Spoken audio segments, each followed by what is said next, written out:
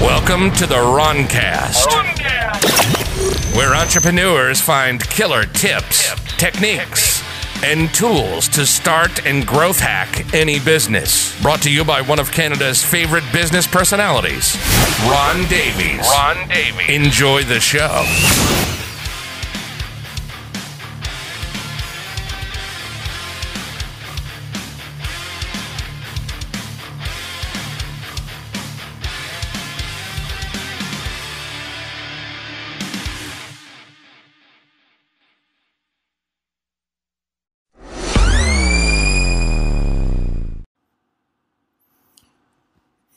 Hi, and welcome back to Business Builder for QuintyBiz.com.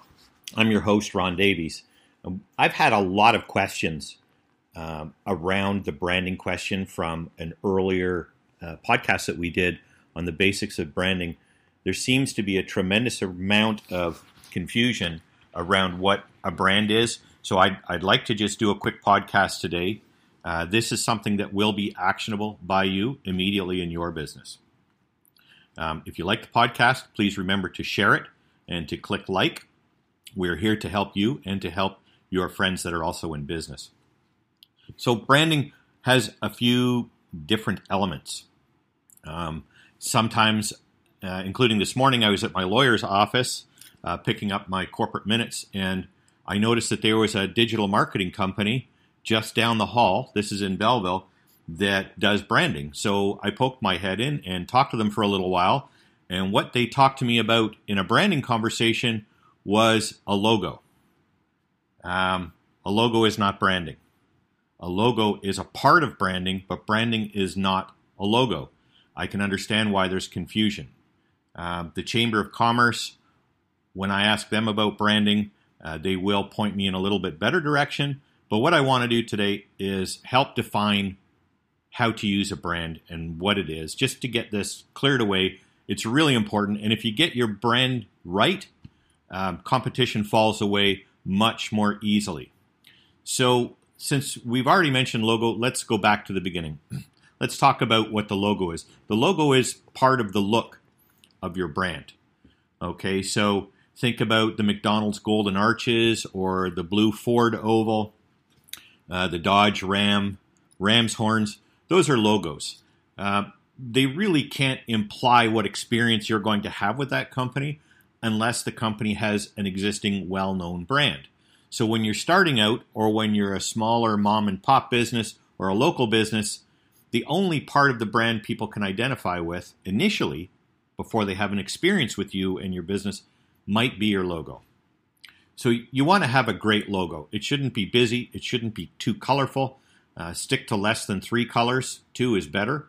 Again, think about the McDonald's arches or the Ford logo or the Chevrolet bow tie, these kinds of things, or Apple. It should be very simple. And it's probably not something you should design yourself. There are a lot of online logo makers. I don't know. I'm not a big fan. I like to not be a solopreneur, because a solopreneur means it's one guy that's probably going to fail. That's the reality in my experience in many years of business coaching anyway. So why not leverage other people's talent? I'm not an artist. Maybe you're a graphic artist and you're great at this. But in my experience, I would go to people to get it done. If you get it done in town, it's probably going to cost you a couple of $100. Just make sure that the person you went to didn't just go to an online logo maker. Make sure that you see artwork that they've done. Another place you can have them done is a website. It's in a gig marketplace, it's called, and it's Fiverr.com. That's spelled Fiverr.com. It's a place where you can go and get all kinds of things for your business done for $5 or more. Typically, logos there are $20 or $25. In town, like I say, it's at least a couple of $100. So that's the logo part. Your brand message is probably the most important part. The brand message conveys something to people that are experiencing your company, your business, your brand. Think about, let's think about, you remember the Ford ad. They used to say, Ford, where quality is job one. That's a brand message. That tells us that Ford is what was concerned with quality. Quality was what was important to them. But your brand message is something that you want to communicate. If you're a bakery, that's a different message. And it should be something that every employee is aware of and thinks about and conveys to the customer as well. How you integrate that into your business, how you integrate the brand into your business goes into every part of it. So it's, if you have a tire service center, it's how you answer your phone. It's the experience people have when they come to your shop. It's what your staff wear on their sales calls or in the front office. It's in your email signature. In my case, because I've done a lot of public speaking, the color palette of my presentation matches the color palette of the suit and shirt and tie that I wear, which matches the color palette of the printed material that I would distribute. That's just the color part. The message is important as well. I don't sell speaking engagements. I don't sell coaching. I don't sell any of those things. What I sell is a specific result, because the business that I'm in is very result oriented. So my job here in Business Builder is to get you some kind of a result that benefits your business. So those are part of how I'm branded. You can look around at well-known brands and get some ideas, but it needs to be fully integrated into everything you do. Probably the next step, once you've figured integrating your brand, is creating the voice for your company that reflects that. So what's your voice? Are you a florist? So you have a very, say, casual, friendly atmosphere that's, helping people choose flowers? Or are you a doctor or a lawyer or an accountant and you want to have a more formal voice? You should get the idea from that. I had an experience going to a motorcycle shop. I was shopping for a new motorbike a few years back. And when I went in the shop, nobody approached me and offered help. Nobody acknowledged my presence. And I was in there for over 20 minutes until I finally went to the parts counter and found somebody. And it was a kid who was completely uninterested in talking to me because he was eating his submarine sandwich on the parts and service desk. An incredibly bad branding experience. It was so bad that I used my phone to look up the owner and call them and say, you know what, your shop is a bit of a joke. I ended up getting hired by them to do some coaching for them. They really, really needed it. I'm not one of those people that like salespeople to swarm on me when I enter a furniture store, or in this case, a motorcycle store. But I do like to know that there's somebody I can talk to who said, hey, how are you? My name's Bob. If there's anything I can help you with, I'll be right over there. That kind of thing is really important. Sometimes that's the only thing that separates you from your competitor. Maybe you hand the person a bottled water or offer them coffee from a machine. And every shop should have free coffee for customers that come in, or free water, or you can, think of what matches your clientele that come in. Coffee or water or tea is a pretty good bet 95% of the time. And offer them that and offer your service, and then just tell them I'll be over there off to the right. I have ended up buying, what's a 5-figure product from a salesperson simply because they greeted me well. When I go to BMW, I get treated like a king. They offer me a cappuccino or a coffee or an espresso.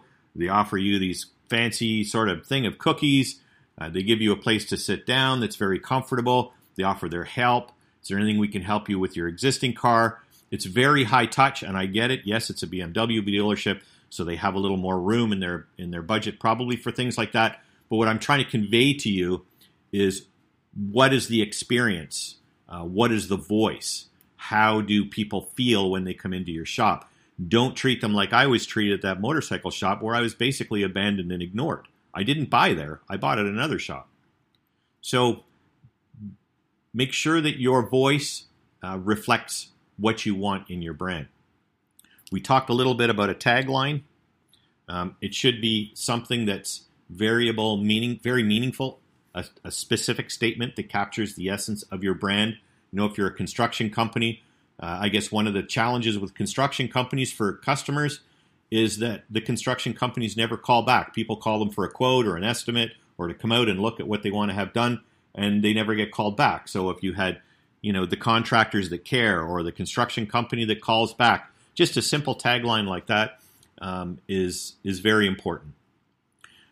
We talked about templates, design templates and standards for your marketing materials. So if you've already determined your logo and your color palette, the color palette is the inside of your office or the inside of your retail store, all of those things should show up similarly in your marketing materials, whether it's a brochure or it's your email signature, which is a big marketing instrument, by the way, whether it's your website or printed matter, a newsletter. These things should be consistent. They don't need to be fancy. They just need to always be the same. Again, I would liken it to McDonald's. You know the experience is there. You know the food isn't great, but you know what to expect because it's a consistent experience. You can go into any McDonald's and you know what the menu is going to be like.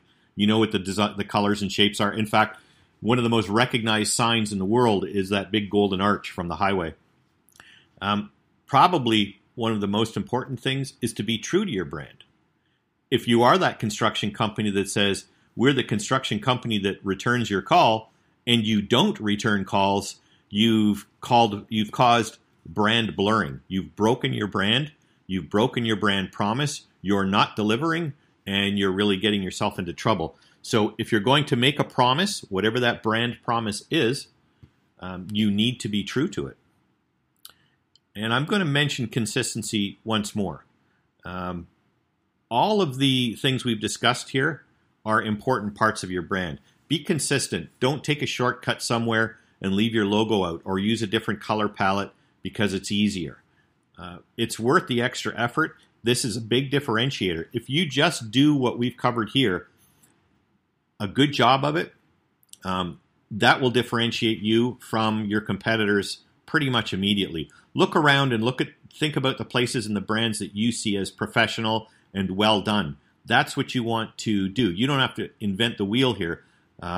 Success leaves clues. All you have to do is copy or model successful branding, and you'll be well on your way.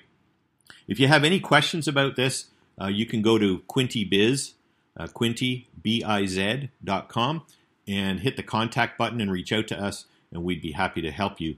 That's it for today on our deep dive into branding. For Quinty Biz, this is Business Builders. I'm Ron Davies, your host, and I hope you have just a wonderful day. Thank you very much.